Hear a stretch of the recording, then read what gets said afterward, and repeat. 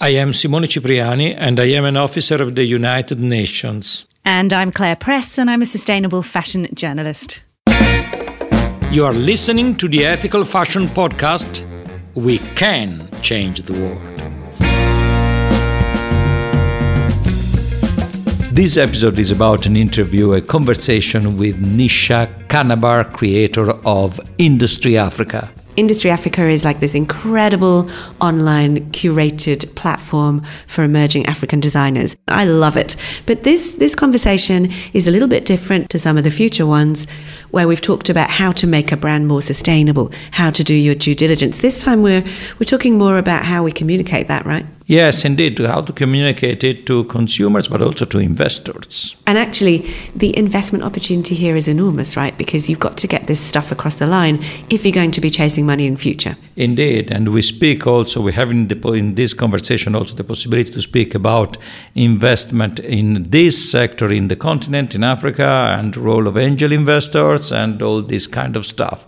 You will find it interesting, I think. Also, Nisha is very glamorous and fabulous. She used to work at Condé Nast. Wow, she was to work at Condé Nast, and she's very articulate, and she speaks from Dar es Salaam, which is an incredible place. Tanzania, and there are also a few words of Swahili in this podcast. But you're really going to have to follow Industry Africa if you don't already to find out about Nisha's incredible platform. And many of the designers on there, you'll hear about them, are part of the EFI family. Yeah, they're part of the EFI Accelerator, Margot Wong, Adebayo, and many others. So you will hear these names. Nisha Kanabar from Industry Africa. Thank you so much for joining us on the Ethical Fashion Podcast. Simone, we're excited, aren't we? We are indeed excited. We met rather recently, according to EFI standards, with Nisha, and we immediately started collaborating together. It's incredible. Hello. Lots to discuss with you today. I'm so happy to be here. Thank you so much for having me. Honestly, the Ethical Fashion Initiative has been such an important collaborator for us, especially because you guys are continually and constantly churning out such incredible talent. So, thank you for that. And I'm really excited to be having this conversation with you. Oh, that's lovely. Isn't it? It's super lovely. Thank you, Nisha. So let me start by firing the first question to you. Tell us about Industry Africa. Of course. I guess you can say Industry Africa can be described as a global retail destination for African fashion and luxury that's really designed to elevate and integrate commerce, content, and community through an intuitive online platform. I created Industry Africa in 2018 as this answer to the media bias and the lack of cohesive and credible access to information on the industry that I'd observed at the time. And in 2020, we launched a highly in-demand shopping experience, and the rest is history. I love that you have such incredible designers on the platform. Obviously, Simone loves that there are also some EFI designer family members on there. Margot Wong, Dlamini, Margot Wong, and Adebayo is there. No, it's part of the family is there with you, of course. Tell us about how you choose the designers that you work with, Nisha. Also, Studio 189, love. Yes. A very old acquaintance and friend.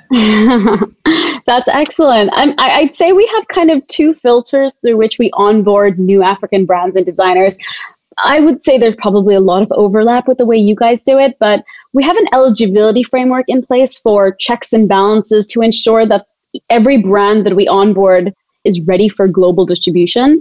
And then we have the second, which is a little more implicit, and those are more curatorial principles, how we curate our designers. At Industry Africa, we tend to look for distinctiveness and diversity in the designers that we work with.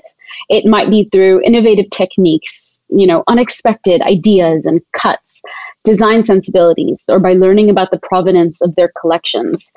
I'd say what our designers might have in common is that each one is bursting with this intrinsically strong sense of identity and strength. They boast their own signature aesthetic. They have a sense of elevation. But I personally love when labels defy what is expected. They reinvent their roots, their techniques, their textiles. They draw from influences to create entirely new design codes. Look at, Nigeria's Nkwo or Emi Casbet or South Africa's VVA. I like to think of it as this idea of, everyday artisanship. When you take the principles of ready to wear and just you take them a little bit further through sort of a unique artisanal lens, and it's something quite interesting emerges from that. I love that. Getting to sustainability, Nisha, how important is sustainability for you? I read somewhere that you define sustainability as more than a buzzword. It's the foundation on which our business model is based. These are your own words. Let's talk about that. They're kinds of words you'd like, right? I do like them. And that's one of the reasons why we work together. Absolutely. More than a buzzword. More than the buzzword. I think in beauty and fashion, and I know you guys would agree with me, people throw around the term green and clean, right? I mean, it's so undefined. It's kind of this marketing jargon. They're these big vacuous words that can be a huge red flag. And that's why kind of this buzzy term, people need to look beyond that with a little more depth. It was really, I think, important to me to communicate sustainability as something that was naturally integrated with our world. At IA, we are quite simply redefining global community experiences with African fashion through the power of digital connectivity while bolstering the sustainable development of our regional ecosystem. Our building blocks are designed around the values of, education, problem solving, and impact above everything. And that when I say it's deeply woven in and deeply embedded into our ethos, I really and truly mean that. As Industry Africa, we're relatively seasonless, and we also support a made-to-order approach. I think it's very important to foster the entire ecosystem from top to bottom, whether that's consumer-related, whether that's infrastructure-related, and promote conscious creation. We work with designers who really build things to last. You guys work with designers who build things to last. I'm going to ask you about what you said before about all those words like green and eco, and people love to bandy them around. Do you think we were suffering from greenwashing to the point where even the word sustainable puts people off? 100%. I mean, maybe we need to use a different word, right? I don't know. Indeed. Absolutely. I think they bandy it around just as much as people bandy around Africa as a whole country, as they used to say. I think people, in order to sort of really understand what that means, first need to steer clear of those words. And secondly, they need to look deeper beyond greenwashing terms to see exactly what is being done. What are the actionable, measurable things that are being done in order to clearly define where that brand stands in that spectrum? Transparency translates. I don't know if you've noticed, but there are a lot of designers that don't know how to tell their stories in the way that adequately does them justice. So we help them do that in a way that's thoughtful and in a way that sort of can stand with the rest of them, in my opinion, because I do believe that the product and the creation and the detail can stand with the best of design globally. Our product pages also speak to that. Each product page talks about the story, the details of artisanal crafts, the people that were employed to create that piece, the sustainability aspects of that particular piece, transparency on sizing, things like that. Yeah, and I would like to know what you hear most frequently from this new generation of designers and creatives you work with around sustainability, on sustainability. What are the issues you hear most frequently from them? How do they frame the issue of sustainability in their own work and in their own narrative? With African designers, there's an inherent slowness and an inherent sort of resilience that their work is born from. They draw from their own cultural and society influences. They draw from a need to operate with a no-waste approach as a result of their environments. Resources are limited. There's a desire to operate and support, the communities around them through their work to keep craftsmanship techniques alive and continually innovating. I also think sustainability is a really odd one regionally because there's such high levels of discarded clothing that come from the West through the secondhand clothing industry. But what's beautiful about it is that there are so many brands that have their own techniques where they upcycle these materials in the work that they create. So I wouldn't say the relationship with sustainability is necessarily and always intentional. It's almost always very implicit. It's sort of this ethos that is perhaps born through resilience and a mentality of abundance versus lack. Nisha, on the website, you also talk about, or you bring in this concept of financial sustainability. I'm obsessed with this because I think when we define sustainability as like climate goals or transparency, we forget that to be sustainable in business as an independent, you got to be able to pay the bills. And that kind of concept of sustainability means the ability to keep doing something over and over. Without financial sustainability, these labels won't be able to do that. Talk about what that means to you. You use this phrase, we believe in providing a solid infrastructure for economic and regenerative income for our brand partners. Yeah, I mean, it's like you said, it's often linked to the environment and in terms of how people think about sustainability. I think in its broadest sense, sustainability really means to support something continuously over time or maintain it. And I think maintain is such a key word, and people often overlook those aspects of social and economic improvement and empowerment as well. I think sustainability is kind of a very ongoing and iterative journey. Perfection or perfectly sustainable does not exist. A brand really does need to strike that balance between ethics, core values. Speaking about sustainability and speaking about financial sustainability, it comes to my mind that an issue is always the capacity to become profitable and to generate enough cash in the right time. And the fact also that there is always an issue at the very beginning to finance the working capital of these young brands, because there's an issue of cost of capital in the continent, which is higher than in Europe. And there's an issue also of investors who want to see cash and returns quite soon.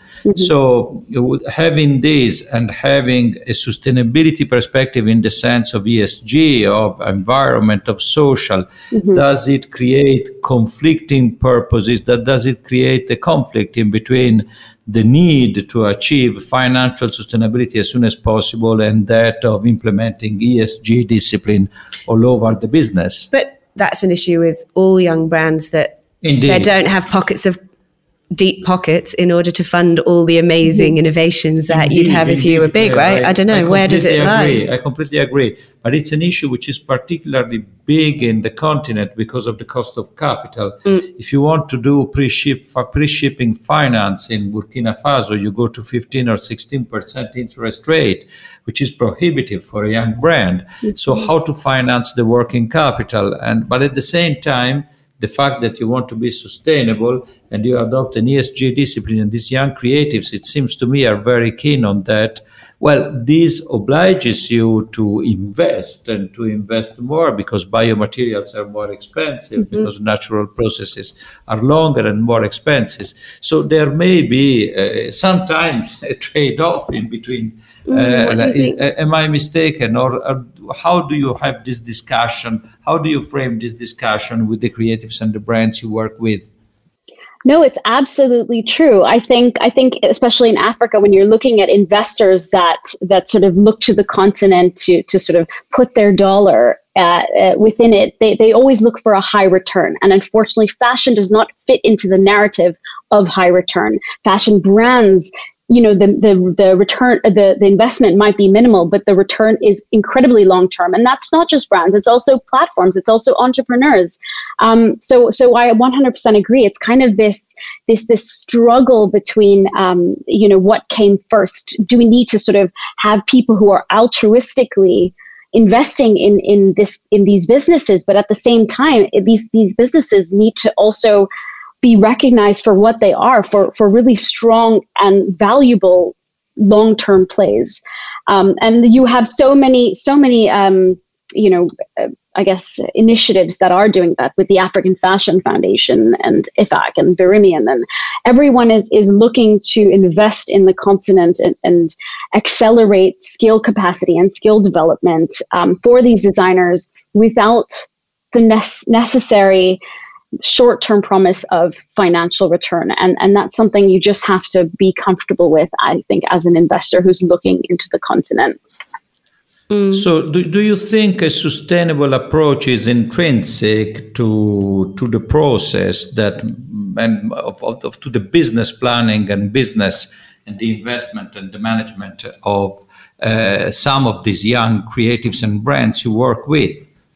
Without a doubt. I mean, many don't subscribe to a traditional fashion calendar or have cookie cutter distribution strategies. A lot of it is powered through engaging, their communities. I mentioned, previously that there's an inherent slowness in sort of African fashion. I think one of the perhaps key parts that's missing is, a lack of measurable tools for sustainability. So transparency is a really tough one, I think, that African designers do face. We don't have the sort of means or access to those highly expensive materials or organically certified materials or, innovations that might be readily available or ways to measure water use. I mean, that is not something that you'll see within our communities. So translating that tangible progress into measurable goals for a communication strategy for your customer base can be challenging for brands. So while I think there's so much to kind of celebrate because, artisanship, upcycling and recycling, fair wages for short-term workers, all that stuff is so implicit, I think, to the brands that reside and are born of the continent. Taking a step back to financial sustainability, do you see a role for angel investors in supporting and investing in sustainable new creative businesses in the continent? I specifically say angel investors because somebody says that VC, venture capital people, invest in one company for every 400 proposals they receive, while angel investors, they say they invest in one company every 40 proposals they receive. It's a matrix. I read somewhere on an investment magazine. But do you see a role for angel investors in this sector of yours? I do believe that there can be, if this is a remit. I mean, it obviously depends on the investor and what their strategy is and in terms of ownership. I do believe that brands need strategic value beyond just the finances when it comes to business, when it comes to production, when it comes to supply chain, when it comes to a network of mechanisms to plug in to. I believe you can't just sort of angel investors without a bigger strategic vision of how they plan to invest on the continent. Say it might be a number of brands. It might be a brand and an e-commerce platform and perhaps an app that supports something else with a logistics arm. If angels from Africa, do you see a role for them? Angels from the continent, from inside the continent? Because it's a continent where money circulates. There are countries in which you have quite an amount of money going around. You have a lot of rich creative businesses. Just think about Nollywood in Nigeria, but many others. So is it possible that we do not find angel investors from the continent that are interested in supporting this sector? I think it's a provocation. It's a very tough question. No, it's a tough question, but I think that we just have to be candid with the answer. I think that African investors, personally, I don't feel like I think they're risk averse. And this is not a safe investment. The sector is not a safe investment. It's not a tech play, if you will. It's not mobile money related. These are. It's not mobile money. It's not raw materials. It's but it's something. But it's also something that is the obstacle is also that they need to know more about this business and to have an understanding of this. So maybe a platform like yours can also play the role of educating this kind of this class of investors to what is a fashion brand, what is the profitability, what to understand, what to know in order to evaluate a business proposal there. Agreed. Would it be possible? Agreed. Agree? Absolutely. I absolutely think Industry Africa has a role to play in that, because I believe that we're doing something beyond just ordinary retail. We're doing something beyond ordinary e-commerce. We're creating a foundational resource that interweaves consumer ideals, industry ideals, a more informed experience when it comes to shopping, learning, engaging. And I think that's a really beautiful thing. Right now, there is without doubt a kind of obsession, I think, with African creatives, with Europe in particular, waking up to design talent on the continent. Before we were recording, we were mentioning the big exhibition at the V&A in London of African designers. What do you think is driving this, and what's your take on it? I think it can sort of boil down to a few things. I don't think these are the sole things. There likely to be a lot of small factors, but one of the biggest changes that I've personally seen in the last few years has been sort of this inward shift in the direction of creative and intellectual Pan-Africanism. I don't think that's a coincidence. I think the world has sort of shifted towards respecting African design, largely because African design began to respect itself. And I think the last few years have seen important dialogues like that take place. And with the advent of social media and the internet and cross-border conversation, Pan-African conversation, we've really seen sort of that voice become stronger and stronger from within. The second thing that I would say has really contributed, I would say the rise of the conscious consumer has been an incredible driver. People like to be educated about their purchases. They like to align their luxury purchase decisions with their own human values. And I think that, that's where you're seeing this intersection start to appear, where people are shopping thoughtfully and they're shopping consciously. That's at least the feedback that we get from our customers. They enjoy the transparency and the authenticity of the stories that we're telling them. Do you think that there's also kind of because there's been more interest from the media in looking out or seeking out emerging African design talent, there are just more names out there that people are chasing? I don't know. What do you think? I mean, that's a big one, but I think that appeared perhaps prior to some of the things that I just mentioned. As I mentioned, we started in 2017 to build the platform, the initial iteration of the platform at least. And that's when, you were seeing Black Panther take a mainstream stage. You were seeing, people come, certain designers come into the mainstream spotlight, and then in more recent years, you started to see people like Beyonce and Naomi Campbell sort of champion designers and tell their stories. So I think we were seeing that particular PR element come in quite aggressively, but I think the follow through was actually what was lacking, and the follow through meaning the actual sales element of it. And so that's why I feel in recent years we've kind of leaned towards that more. We spoke so much about fashion. Now I want to ask about your journey into fashion. I know that you studied at Parsons. I know that you worked at Vogue, but how have you come to do what you do today? Yeah. So I think I've always been maybe a little bit of a storyteller. I was born and raised in Tanzania as a fourth generation Tanzanian to Indian heritage parents. And my upbringing was largely rooted... Tanzania ni nyumbani kwa wewe. Sindio. Nyumbani yangu. I said Tanzania is home for you, and she said, yes, of course.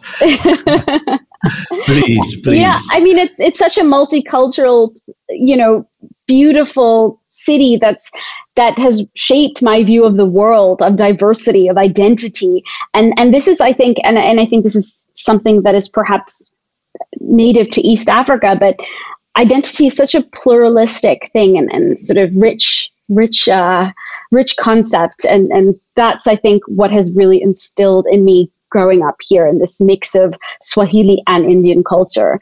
After high school, I'd say, I wouldn't say that fashion was a huge passion of mine at the time, because perhaps it was an unexplored passion. We didn't really have that sort of creative outlets here beyond some of the more mainstream hobbies, I guess. So I left Dar es Salaam to NYC, and I eventually went on to work at Condé Nast in New York, but more significantly for me, emerging markets like Mumbai and Dubai. Oh. Yeah, and through those experiences, fashion became sort of second nature to me. I cultivated this hunger to thrive and make my mark within it. But I think what is perhaps more interesting is every experience that has been imprinted in me through these different contexts and environments and industries has been sort of something unique. Where it really began was perhaps the role of digital media, because digital, I think, was kind of coming up at the time. Yes. We would sort of taken that shift from purely print, which is when I was at Vogue US, American Vogue. We were sort of doing the more traditional boards and everything else. When I moved to Bombay, when I moved to work at Vogue India, it started to become more and more important how influential media, but also how democratic digital media was in these newer, more dynamic emerging markets. And really the power of media in creating communities and transforming societal and cultural perceptions and being ambassadors, cultural ambassadors, aesthetic ambassadors for a market. Like, that is a really powerful thing. So it kind of led to my journey back home to Tanzania,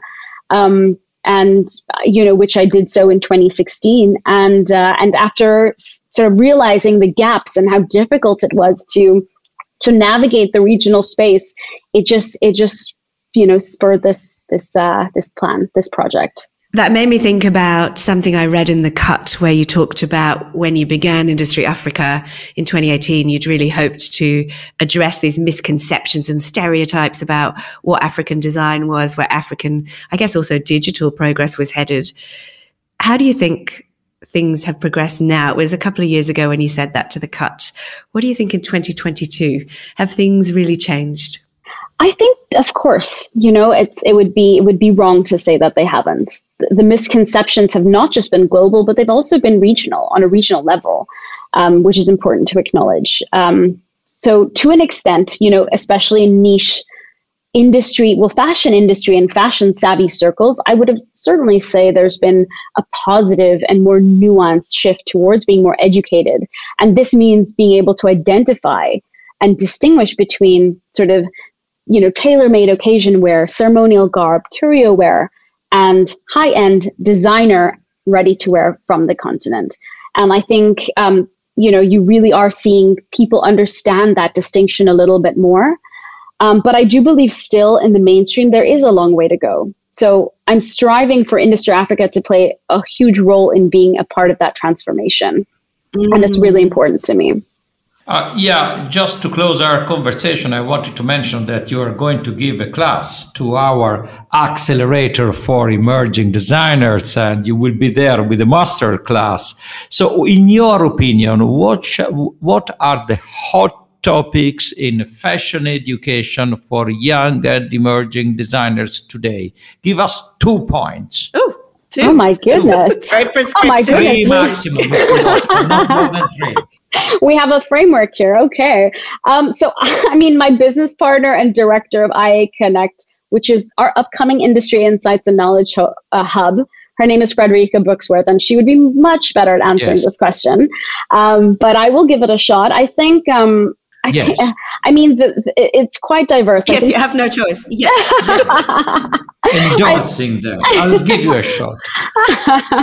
I think a lot of students and a lot of young aspiring fashion individuals look at the industry as purely design oriented. So I think it's really important to distinguish beyond fashion design and in recognizing the various ways in which one can succeed professionally within this industry.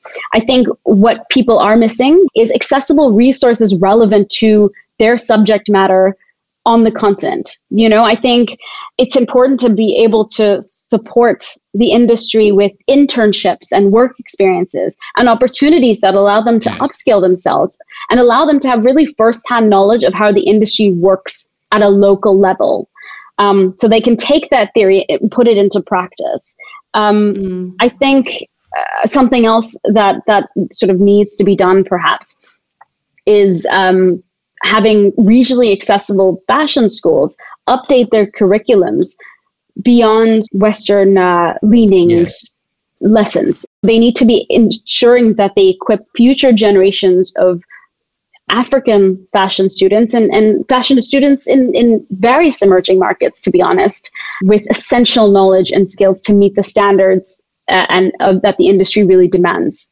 We are just not pushing that enough, in my opinion. I remember in a previous conversation Claire and I had with the late Virgil Abloh and the great Virgil Abloh, he was mentioning how his career in fashion had started with an internship in a major fashion brand in Europe.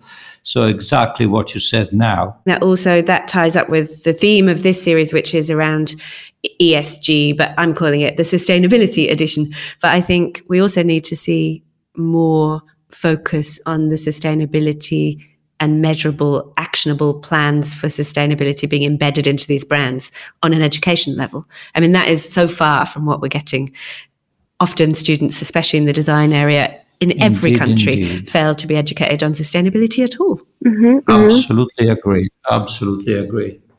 And on this note, Claire, Press, and I say goodbye. Wow. Okay, it's done. That's also right. So it's call time. I love it, guys. Thank you for engaging in this slightly chaotic interview process with us, Nisha Kanabar. We're very grateful to you. It's been fun. Thank you. It's been really fun, and it's been a real conversation. It's been a pleasure. Thank you so much for having me. And honestly, I'm so honored to be in this room with both of you and being able to have these really important conversations. Thank you for listening, my friends. Did you enjoy the show? Let us know. We'd love to hear from you. You can find us online at ethicalfashioninitiative.org, and we are on Instagram at ethicalfashion.